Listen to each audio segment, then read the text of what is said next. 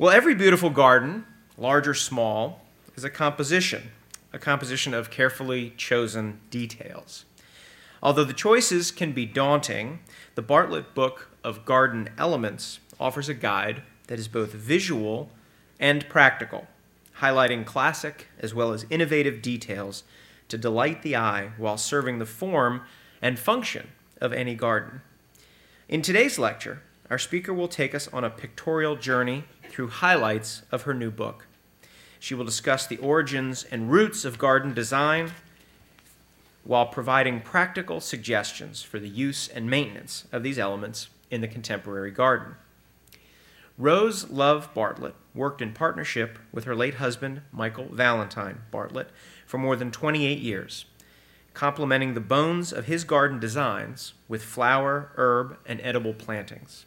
She was a member of the board of directors of the Friends of the U.S. National Arboretum for 8 years.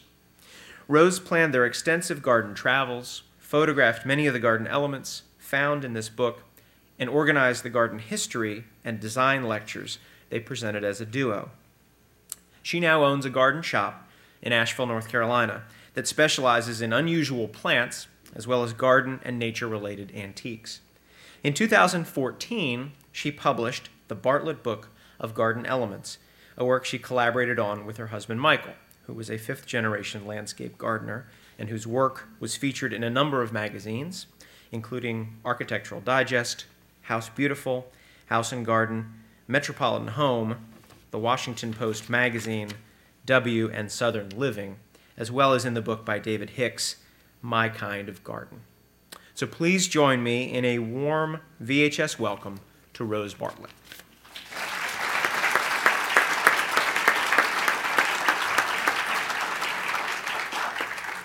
Thank you, Paul. That was such a lovely introduction, and thank you all for being here today. And I'm thrilled to be at the Virginia Historical Society to share with you this project that has just been near and dear to my heart for many, many years now. I will start by giving you some background on the book and by introducing you to my co-author, Michael Valentine Bartlett. Michael and I met as students at the University of Pennsylvania, and we were great pals before we took the advice of some friends and took our friendship to another level that ended in a very successful relationship, both professionally and personally, for almost 30 years. Michael as Paul mentioned, he passed away in 2008, way too young, but he was a man of great passion and energy and highly motivated by all sorts of things in life, great wit and charm, and he knew from a very early age that his passion was gardens, gardening, and plants. I grew up in Philadelphia, in Center City, not much exposure to that world, but after we graduated from Penn, he came to a house I was renting and made some raised beds for me. I planted everything with seeds. They grew like wild, and I've been gardening ever since. As I mentioned, Michael was also, in addition to being a photographer and knowing so much about plants, he was a hands-on garden designer. And in this case, he had checked in on a project and were not very happy with the grading that was being done. So in a very good-natured way, he hopped in the Bobcat and showed the men exactly how he wanted it to be done. That's the kind of designer that he was. We started traveling and visiting gardens, and it became almost an obsession. We'd spend a 2-week trip in England and see 24 or 28 gardens. And this gives you some idea of the time frame of the photographs. That little fellow on my back is our son, and he's now 28 years old. We'd been taking photographs for about 5 years before that he came along. And we were doing that really as amateurs, the photography, and for our own personal enrichment, the travel, the photography was a form of continuing education for us. And we would arrive at these gardens on the day, and we took whatever weather was there. So in this case, we're in England on a typically English, cloudy, drizzly day. But sometimes Mother Nature was very good to us. Here we are in the south of Italy at La Mortola, Villa Hanbury, about 5 years later, and it couldn't have been a more beautiful day. One thing Michael did take great pride in, and Paul mentioned, is that he considered himself to be a fifth-generation landscape gardener. And he came from a family with a very rich history of gardening.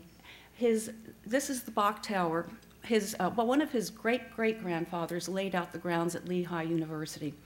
His great-grandfather bought land at the Bok Tower. He didn't start the Bok Tower. This is a photograph of it, which was created by Edward Bok, who was a Dutch immigrant who'd made great success in publishing, and he wanted to give back to the American people. So he decided to build a public pleasure ground for them in Lake Wales, Florida, centered around this Carillon. The Carillon, and it was always open to the public, was created out of local or native marbles with lots of wrought iron detailed work, and many garden ornaments incorporated, like the vertical sundial that you see here. Mr. Charles Austin Buck, Michael's great-grandfather, was a director of the Bethlehem Steel Company, but a passionate amateur horticulturist. He was the overseer of mines in Latin American countries, Cuba, Mexico, South America.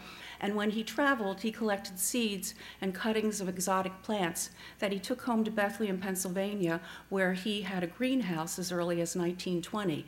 And he propagated those plants. When he was about 60, his wife had passed away, so he bought some land adjoining the Bok Tower. And he enlisted the Olmsted firm to design the gardens for him, to lay out the gardens. In fact, he had them lay out the gardens before the house was sited because it was more important to him that the gardens have the best exposure possible. During his travels, he also became enamored with Spanish colonial architecture. So you'll see throughout wonderful things such as, I'll go back one, those hand-forged hinges, such a lovely detail on a garden gate that leads out into the garden. Wrought iron all around the house and in the gardens, hand-forged, and lovely tile work. Let's see if I can get this pointer to work, but you can see the tile work along the base of the balcony and also underneath the balcony so that the person sitting on the terrace below would have something interesting to look at. No detail was left unaccounted for. Heading out into the garden, this lovely stairway with Spanish colonial tiles, alternating patterns on each of the risers, and leading to an alley of standardized orange trees that have been trained into a barrel shape. Throughout, you'll find whimsical and colorful garden ornaments like this fountain with the Majolica frogs that are spewing water into the lower basin, and a monumental-sized olive jar, or tinahun, that is marking the intersection of two paths. Now, his son, Leonard J. Buck, was a geobotanist by education. Geobotanist meaning that he had a particular interest between the plants and the underlying soils. They're the mineral content of the underlying soils. He found land outside of New York City that was a glacial stream valley with lots of basalt rock outcroppings. At the time, he was a director of the New York Botanic Garden, where he met a man named Zenon Schreiber, who was a Swiss landscape architect with a specialty in alpine plants. So they worked together to uncover these rock outcroppings that had been overgrown with invasive plants. And they did this without any plans on paper. They did this through conversation and through blood, sweat, and tear work of digging out the plants and even using dynamite to expose some of the rock surfaces. They created micro ecosystems so that they were able to grow alpine plants that wouldn't ordinarily be able to be grown in this part of the world.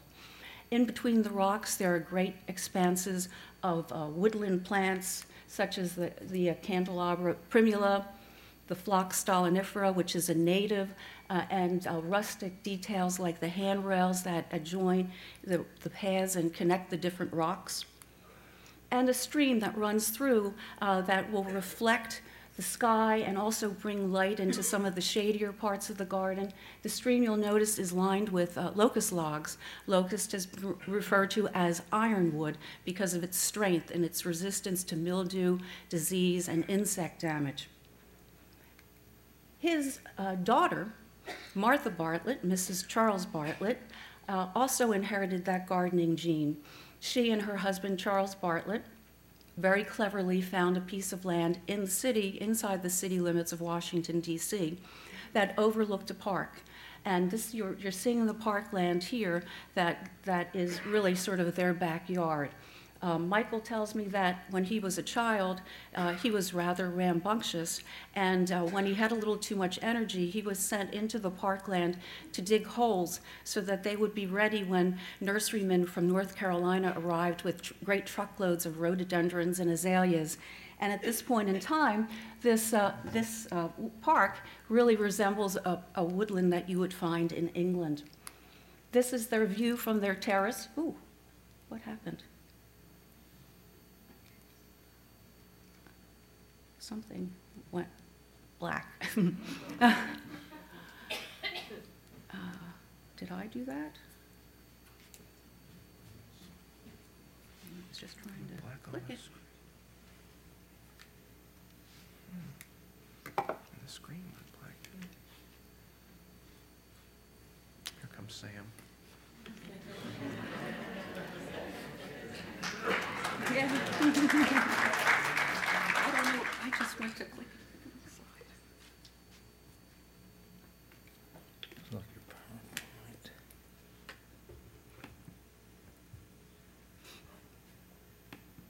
Oh, yay! Thank you. All right, so is this That's the one. Yep. Okay. Well, there we go. I hope that I won't do that. It's probably me. It couldn't be the technological equipment, but anyhow, here we are at the backyard, the terrace where Michael grew up. His mother not only had a great interest in horticulture, but also an amazing collector of American folk art. So you'll see throughout the garden many sculptural features like the whippet and those columns that she found in Ohio and trucked back to Washington, D.C. The house itself is more like a pavilion. She designed it. It's open on 4 sides to the outdoors, so you have this wonderful flow in and out.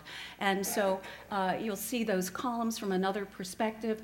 And then those planters there are repurposed pig troughs that she's turned into planter boxes. Part of her folk art collection is a lot of cast iron that she's collected for many years. This urn dates from the 19th century. The 2 owls that are guarding it were probably used in a barn to ward off bad vermin. And here, a stone bee skep that was never used for beekeeping, but rather a sculptural ode to the art of beekeeping. And there, tucked among some of those many rhododendrons, is a bird bath, another 19th century, probably Pennsylvania cast iron piece, part of her collection. Her sister, Nancy Pine, Mrs. John Pine, also inherited the gardening gene, and in this case, she took a large expanse of a flagstone terrace and lifted some of the stones and interplanted with herbs to not only soften the terrace, but also add a sensual addition to the garden of the fragrance as you brush up against the herbs or touch them with your hand. And with that, all of those photographs appear in the book, but they appear within one of the 24 chapters in the book. There are over 1,000 photographs in the book taken in about 21 different countries. So, and as a little footnote, on the other side of Michael's family, he is a great-grandson of Charles Broadway Rouse, who was instrumental in the Virginia Historical Society's origins. So had to point that out too. We'll start with the section on paving. Paving is a universal. You'll find paving in just about any garden that you go through. And brick paving has been used for many generations. The Chinese used brick extensively, but the Romans were real masters of it, so much so that they had mobile kilns that they took with them when they were conquering new territories, so that they would be ready to start construction as soon as that land was there. The brick that you see here is referred to as a Roman brick because of its dimension, which is longer and narrower narrower, even though this particular garden is in the south of Spain at the Alcazar. But it's laid on edge to expose its narrower dimension, and it's laid in a herringbone pattern, which is a very strong pattern because it's interlocking. It's a great pattern to use for a driveway because it can bear heavy loads, and turning radiuses will not pop the brick. But you need a very skilled bricklayer because there are so many joints there, mortar joints, that to have it be a successful pattern, you need a very skilled bricklayer for that sort of thing.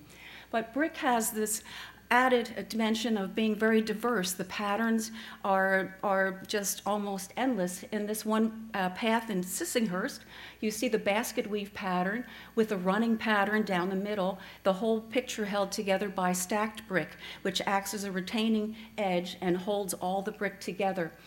Interesting thing is that if your brick is the same dimension, just about any pattern will require the same number of bricks per square foot.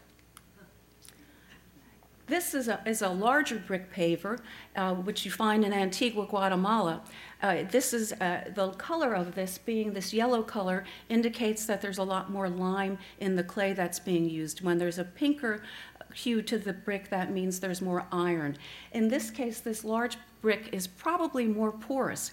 And so if you want to use an exotic brick in this climate, you should check for that, because if it is porous and absorbs too much water, it will crack during the winter freeze and thaw cycle. Glazed brick, this blue glazed brick is found in San Juan, Puerto Rico, even more beautiful on site because in the distance you'll see the color of the Caribbean Sea reflected in the color of this brick. But the brick that is glazed tends to be more slippery when it's wet. So a solution to that is to imprint a pattern into the brick that will increase texture as well as increase the visual appeal. This brick is found in Asheville, North Carolina, where I live. You'll also notice that it has no mortar joints, and that allows for a pervious surface so that storm water can percolate into the aquifer rather than running off into our waterways. This is something that Michael designed, which is kind of a compromise between the mortar brick and having pervious surface. He created stepping blocks made of brick in that basket weave pattern. A drawback of not having the mortar is that weed seeds will land, and there's a lot more upkeep in keeping your crevices clear of plant growth. Gravel has been used for many generations as well. The Japanese liked to use it. It was a symbol of both purity to them, and they would rake it into these abstract patterns that would represent flowing water in their dry gardens that they called kare sensui. Edwin Lutyens used it in this garden in England that he worked in collaboration with Gertrude Jekyll. And you'll notice it's a very in and out type of path. And this was done purposely to slow down the visitor to the garden because those planting beds are so richly planted with layers and layers of perennials that he wanted you to slow down and take notice of them. This is a driveway, the photograph taken right after completion, designed by Michael, and you'll notice that there are bands of cobblestones there.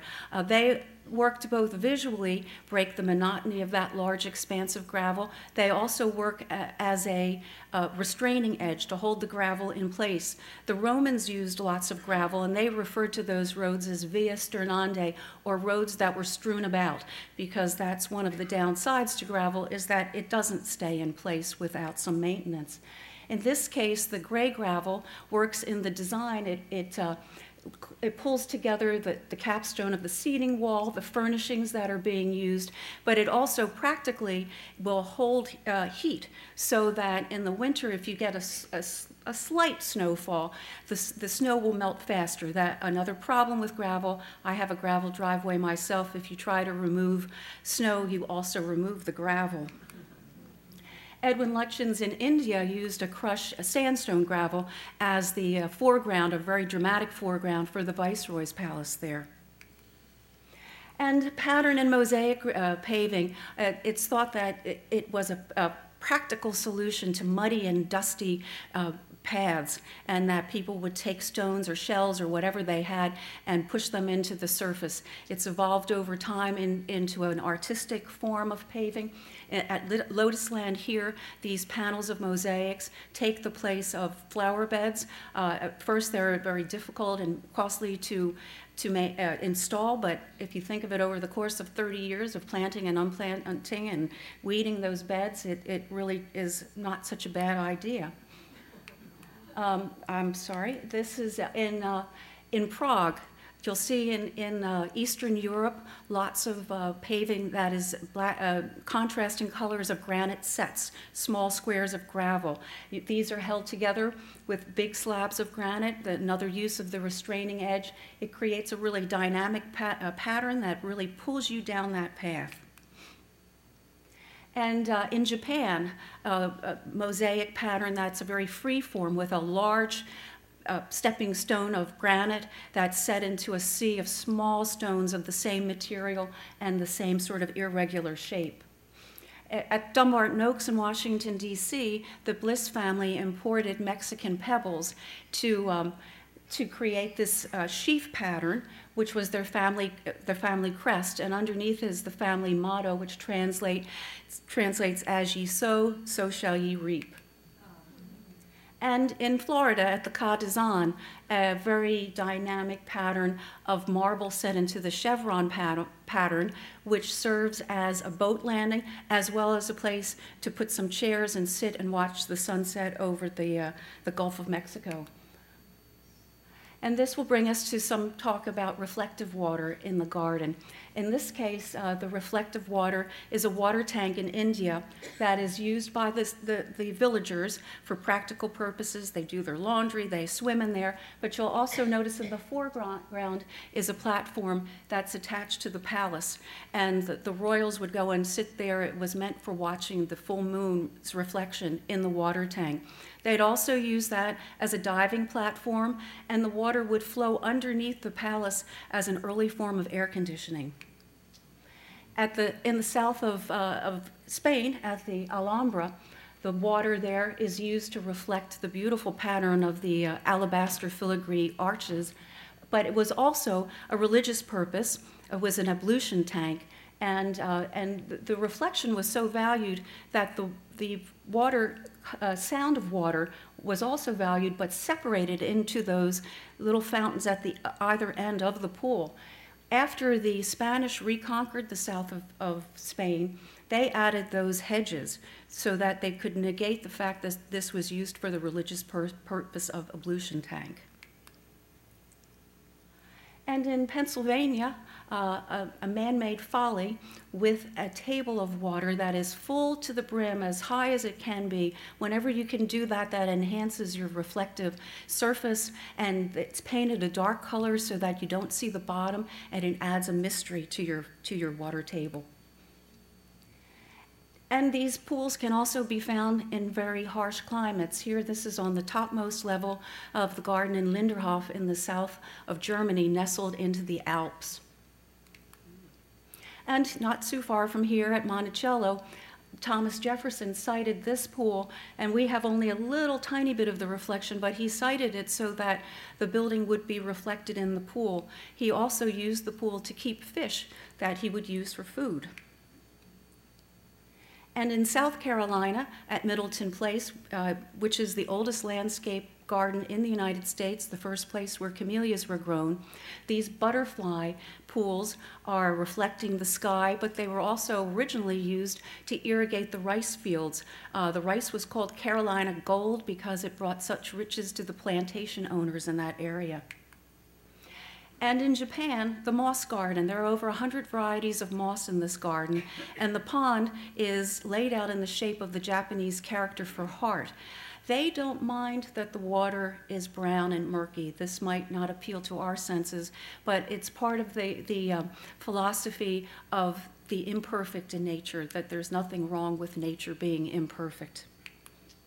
And the sound of water and the sight of water moving adds another dimension. So in order to have the reflection, they've created a weir which is invisible so that you could have the sound and the sight of moving water without interfering with the reflection. The same thing is done in Northern Ireland at the Mount Usher Garden. The River Vartree forms the spine of this garden, and the banks were planted by Edward Robinson, who was a great landscape gardener in the early 20th century.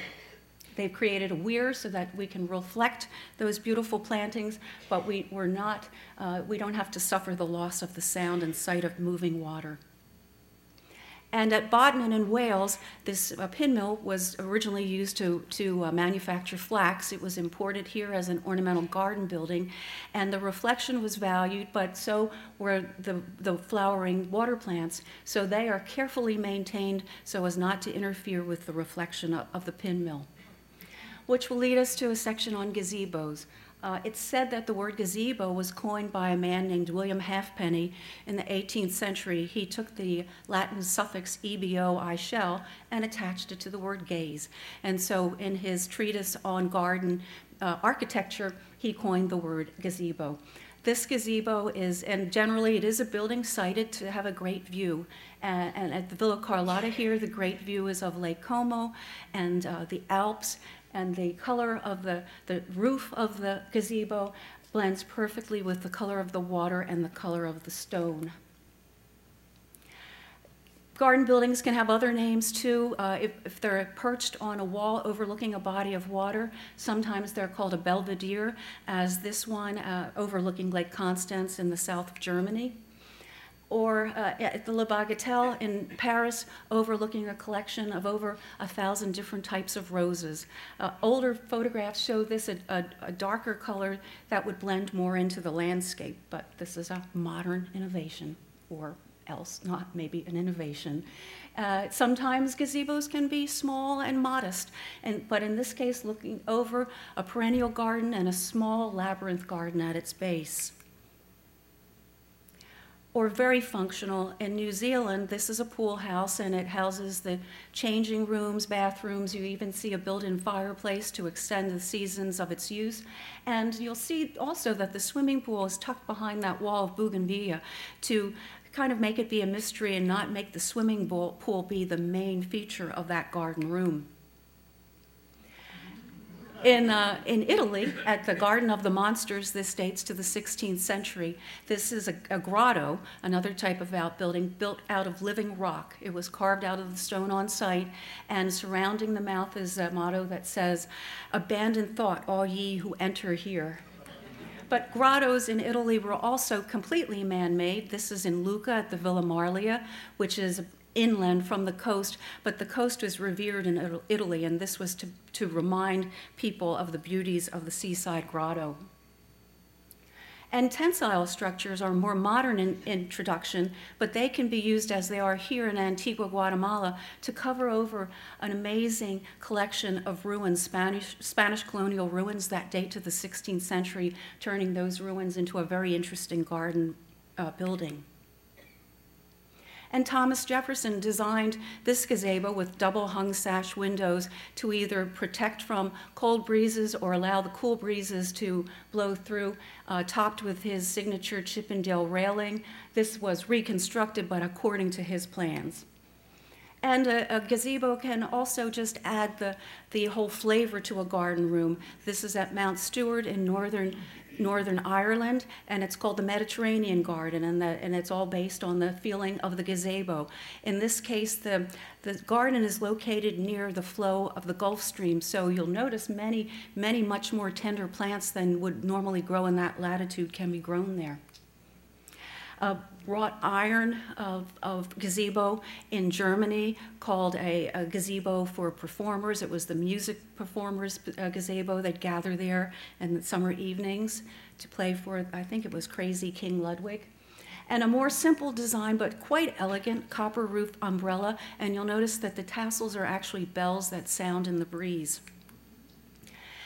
Referred to as a rustic gazebo, but actually if you think about the craftsmanship necessary to choose those rustic logs and twigs and join them together so well into that chevron pattern, it really is rustic in look but very sophisticated in construction. And often gazebos are topped with a birdhouse to add that dimension of having wildlife visit you in the garden and to hear the sound of birds as they approach. But birdhouses originally were not what we think of them. They were really practical and used to keep pigeons. That pigeons were raised for their eggs, for food.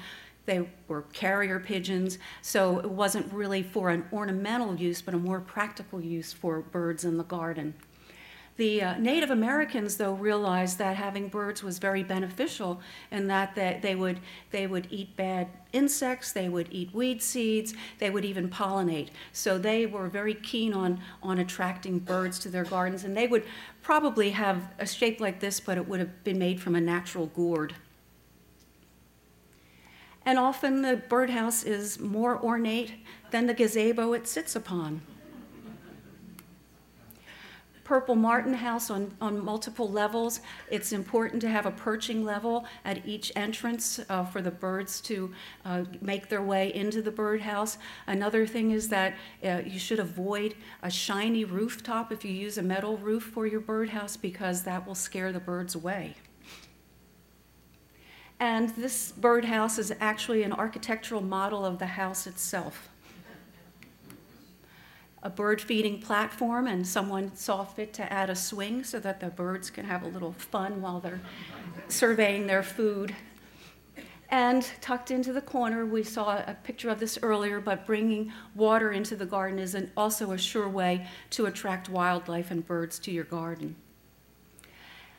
Sculpture. The Pennsylvania Dutch have a term that they call just for nice, which is items that are made simply for their design and for pleasure. And this squirrel tucked into the corner of a garden would be an example of just for nice. But often a sculpture will reflect the interest of the owner of the garden. I would guess that this owner is a dog lover. Or they will tell a story. In this case, in Italy, you'll often find these great river gods, and these river gods are the rivers that feed the Villa Lante, which is based on water that flows from one part of the garden to another. So homage is paid to the river gods for their help in making the garden. During the landscape movement, just ornamental features were eschewed, and what became the ornamental features were very architectural features. So during that part of the late 19th century, English gardens would have bridges, and they would have a pavilion like that called the Music Pavilion. This is at Stourhead, and there are a number of houses that surround the lake there, which was designed also by an amateur, not designed by a professional, once again. And mythological stories, also very popular subject matter for sculpture in the garden. Diana the Huntress is a very popular theme. Or biblical stories, Adam and Eve here at Ladue Gardens in Moncton, Maryland. You don't see it, but Adam is holding an apple behind his back, and this is placed right next to an apple orchard for effect. I don't know what this story is, but those people look like they're having a good old time in the summer swimming pond. And urns, a very classical form of garden sculpture.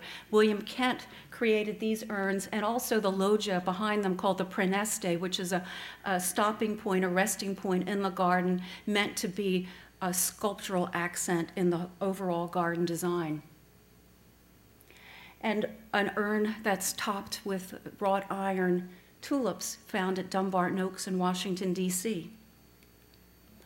Another urn at Washington, D.C.'s Dumbarton Oaks in the boat form, holding a cornucopia, all being held up by 4 turtles. And in Victorian England, the Sphinx was a very popular garden sculpture, and often the face of the Sphinx was carved in the likeness of the owner of the garden. And as beautiful as your sculpture and graceful as it can be in the daytime, think about lighting it at night. It can add a whole other dimension to your experience with it and show other angles of its beauty. And a trompe l'oeil here, this is an abrupt end to a garden path. That's just a flat piece of wood that someone has very skillfully applied pieces of wood and a mother of pearl fountain in the background to make it seem as though the garden continues. And the sculpture should blend with its immediate surroundings. Here the nautilus shape is blending very well with the topiary trees and the mounds of Santolina planted at its base. And our final chapter is on topiary. Topiary is ornamental, but it also can have horticultural purposes. It can also be very functional.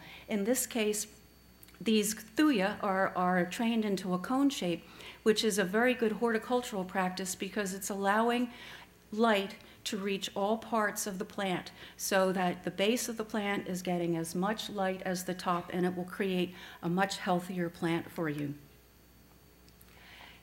This is an arts and crafts garden in England called Tintinhull, so it has a very basic shape to it, and those dome shapes are marching along these diamond-shaped granite slabs, very much in keeping with the aesthetics of that era. The Japanese have been using topiary for many generations. These azaleas are trained into a shape they called karakomi, or a cloud-like shape. And they will actually go in when the azaleas start to bloom and pluck some of the flowers because they don't want them to turn into masses of color. They want to have that mix between the color and the green. This is a very severe type of topiary called hakozakuri, or box shape. It's used to expose the inside of the plant so that you can see some of the structure of the interior of the plant. And this is called hazui. They do this with a long, venerable branch of a tree that they really feel should be preserved in its glory and to venerate its age. So this is, hazui is the same word as the word for resting your chin on your arm. And you can see that it is very similar to that. And to be a topiary artist in Japan, you need to be very balanced and agile. We see people trimming those branches like attached to stilts all the time. And again, and this is in Wales, and it's the same idea of a venerable old hedge that's not just sheared to a flat surface, that you've looked at it and you are understanding all the parts of that hedge. And even though you're maintaining it and containing it, you're still allowing its true nature to show through. Topiary can be used as a very formal measure. Michael designed this for a curator in Washington, D.C., who wanted a very formal approach to her house. She entertained a lot. She wanted it to be interesting in all seasons. This was photographed very shortly after it was planted, and you'll notice that there's an uneven growth on the obelisk. So when you do a very formal design like this, you should look at the light, because we found that basically the light on the far obelisk was not as strong. So in successive years, a new plant was trained onto the obelisk, so they're both green. If you undertake any of these type of plantings, you should really study your light and definitely get your soil sampled, get it tested so that you know what you're working with before you commit to something that's so intensive. In Ladue Gardens in Maryland, they've created an outdoor room by training a hemlock hedge in this way. And this is in England at Hidcote, actually designed by an American named Lawrence Johnston in the 1930s. It's a very fantastical garden that you go through arches and you see these architectural elements and birds, and it just delights the senses. A similar type of garden outside of Newport, Rhode Island, called Green Animals. You'll notice the arch is quite low, and that forces you to bend down to get into the garden with the animals. It's sort of like going down the rabbit hole. But one thing about these plants is that they used privet, and privet will mature very rapidly, but you'll be pruning for the rest of your life. A newer approach to topiary is to create a steel armature, to stuff that with sphagnum moss, and then to plant over it with annuals. This is done in Germany to create this peacock at the garden at Mainau Island on Lake Constance. And a simpler approach at the Phipps Conservatory in Pittsburgh is just this mass planting of a plant that's readily available now called Dichondra Silver Falls, and it's a great plant to use in planter boxes and containers. Vertical gardening is becoming more and more popular, and this is just a sandwiched wall of sphagnum moss planted with succulents.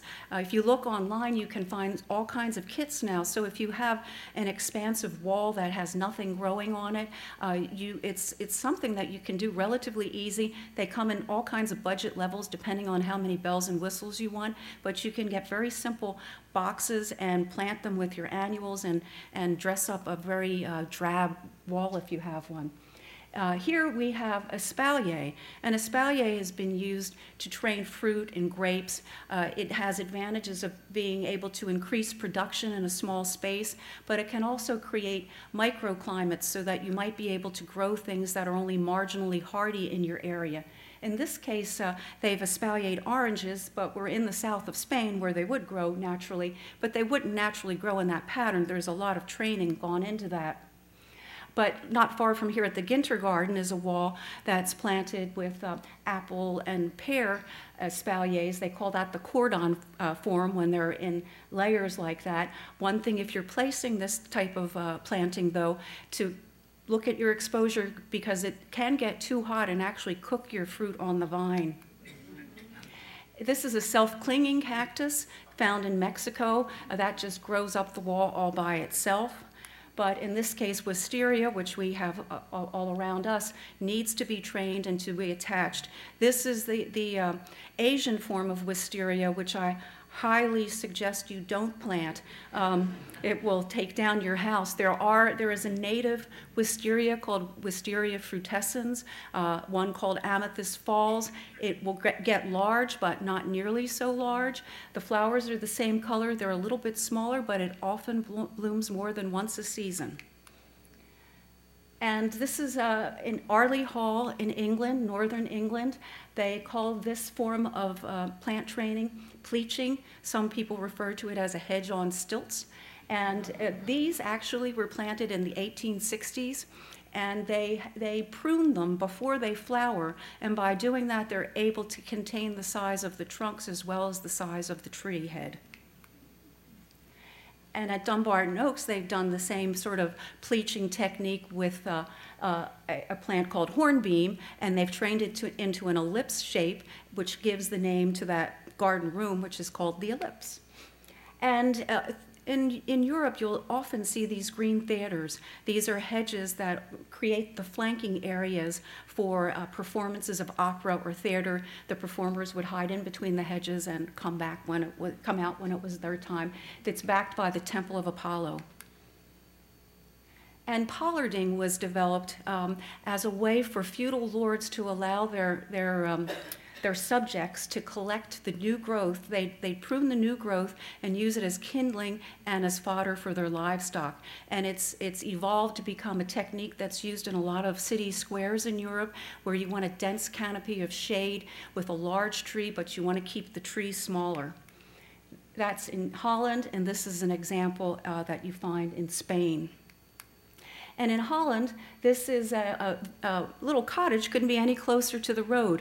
So they've kind of done a hybrid of pleaching and pollarding. And when those trees leaf out, they will have much more privacy than they do now. And our final photograph brings together a number of different garden elements. You'll see the obelisk sculptures in the foreground, the great topiary obelisk, the reflective basin, the raised fountain, wrought iron, in the back, and urns on top of the pillars. And it's just a pleasing picture showing that many garden elements can be used in one small space without it appearing too overdone or busy. Thank you all for your attention, and if you have any questions, I'd be more than happy to try to answer them.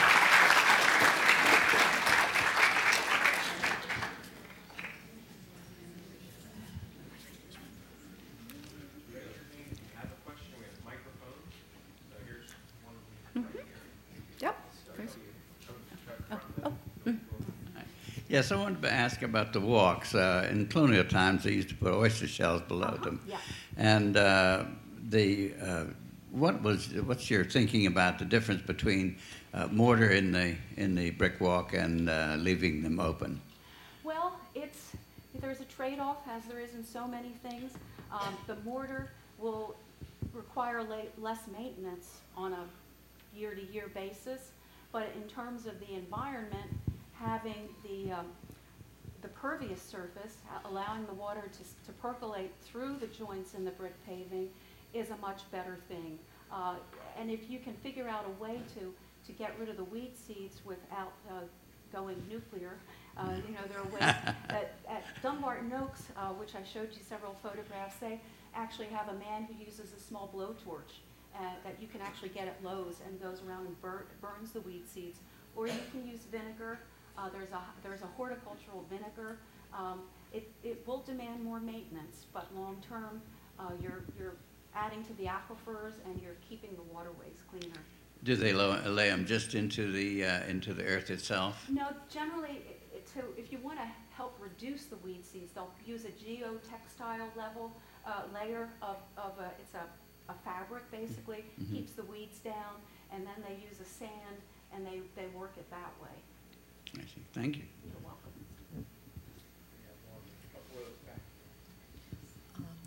You mentioned using cast iron ornaments, cast iron rust, excuse me. How do you treat that to keep it from rusting all the stuff out? One of the fine collectors, I'm sorry. I'm sorry. One of the fine collectors of cast iron that I showed you in the photographs uses a wax called Briwax, Briwax, and you do that. Probably you should do it once a season, and if you wax your cast iron with that, it will greatly reduce its corrosive tendencies.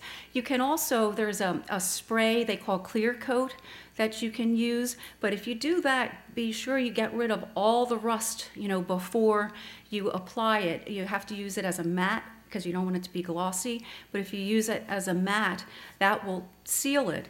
But if you've left any oxidation there, it will continue to rust underneath your coating.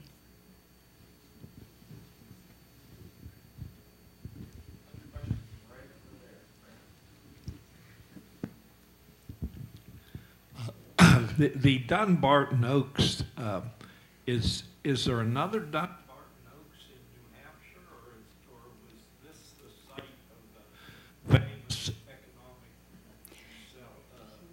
Talks, yes. Yes, this is the one in Washington, D.C., in Georgetown, and you're exactly right. They did hold the famous talks there, and the garden is open to the public. It's not all day, every day, but they do have a great website, and they are open regularly. And it's a fabulous garden. It's a very fine garden. If you're ever in Washington, D.C., I highly recommend it.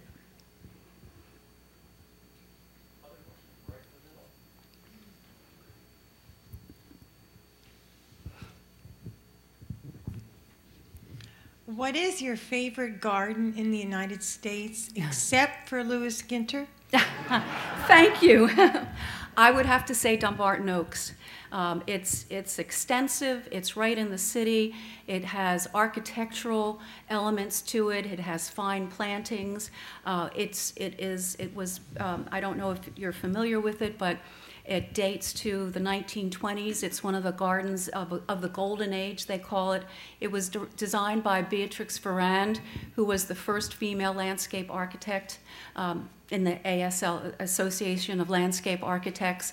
And she worked very much hand in hand with the owners. And, I've found from looking at lots of gardens that some of the best gardens are the gardens where the owner and the designer worked hand in hand, and that is one of those gardens.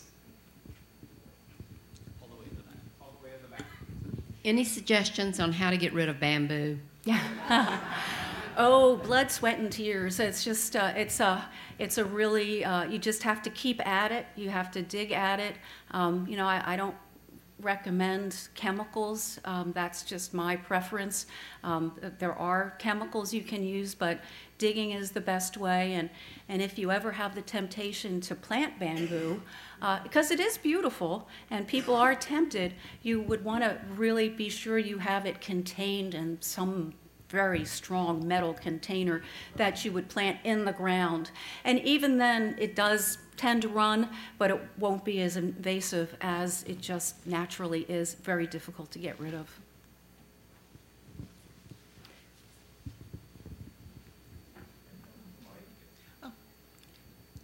Did you have anything on the Brook Green Gardens in South Carolina? The ones I have, there are a lot in the book, and the one sculpture of Diana the Huntress that I started with, that's from Brook Green Gardens, and that is another fantastic garden. If any of you haven't been there, it's south of Myrtle Beach, but it's very unlike Myrtle Beach, and it's an amazing collection of sculptures. It's an outdoor sculpture museum that you can spend the day in.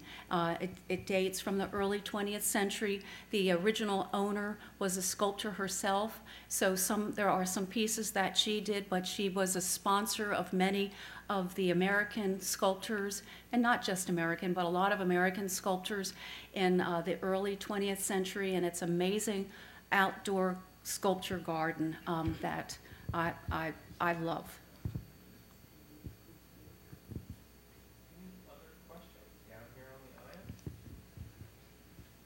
Have you examined any of the Western sculptures? I'm thinking, just for example, the sculpture garden in Seattle overlooking Puget Sound. You know, I have not seen that. I haven't spent enough time in that part of the world as I'd like to. I've been to the Japanese garden there, which is fantastic, but I just haven't had enough time. I'll put it on my list. Next time. Yes. And also on the bamboo, you described what I understand is the running type with rhizomes. Couldn't you plant clumping bamboo? There is clumping bamboo, yeah, and yes, you could, and some of those I think don't get quite as large, but there are types of bamboo that are not as invasive, and it would, and I also am a great fan of consulting your local extension office, because a lot of things I've found in traveling a bit, things that are invasive in one part of the country are not invasive in another part of the country, so it can be very specific. And anytime you have a question about vines or bamboo, particularly vines, you've got to be very careful. I would check with your county extension office to see what their view is in your particular area.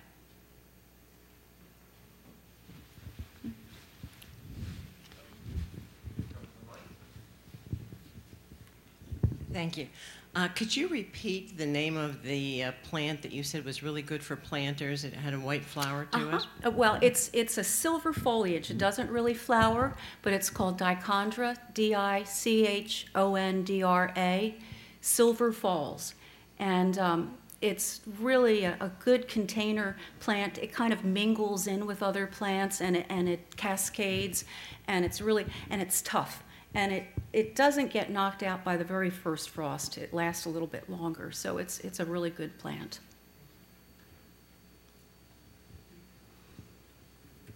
Anyone else? Well, seeing no other questions, please thank me. Thank you all very much.